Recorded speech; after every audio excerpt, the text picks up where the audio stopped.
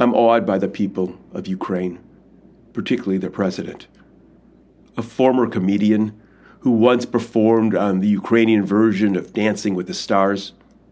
A man who many thought was just another entertainer, not a serious political leader.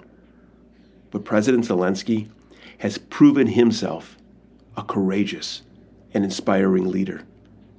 There are those who are comparing him to Churchill during World War II, an articulate and inspirational leader who, though being targeted by Putin to be assassinated, has not left his post or his country.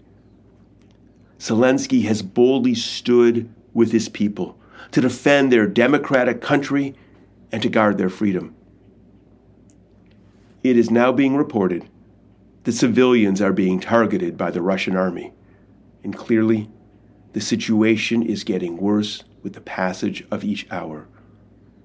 Watching the news, we see cities being bombed and people fleeing for their safety, some able to cross borders into other countries, but others trapped, unable to leave.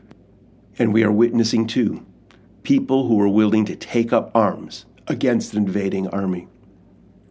The Russian army is more organized and better armed than the people of Ukraine, but that doesn't matter. The people of Ukraine are gathering their resources and doing whatever they can to slow the Russian convoys and keep their country free. Ukrainians are literally putting their lives on the line, willing to die to defend their nation and to keep their freedom. Putin thought that his army would overwhelm the nation. He didn't count on the will of people to stand up against tyranny, even when it meant putting oneself in harm's way, willing to die for the sake of democracy. Zelensky, he's no longer donning the suit of a world leader. Rather, he's dressed in military shirts and flak jacket, standing at the head of a people's army, giving encouragement and direction. Well, some have compared him to Churchill. Others are calling him a modern-day Maccabee. While it is profoundly sad to watch what is happening, it is also deeply inspirational to see a nation, its people, and its leaders pull together and to stand up for democracy. Seeing this makes me embarrassed for our own nation. America was the city on the hill, a beacon of democracy around the world, and yet today, we are squandering our great legacy.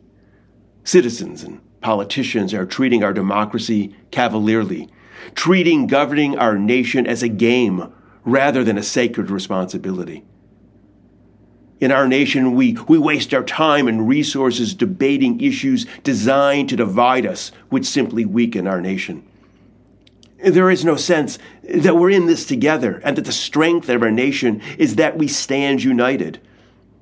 Unfortunately, we forgot this lesson. And regrettably, there is no guarantee that our nation can survive if the disharmony, the distrust, the acrimony that now defines our politics continues.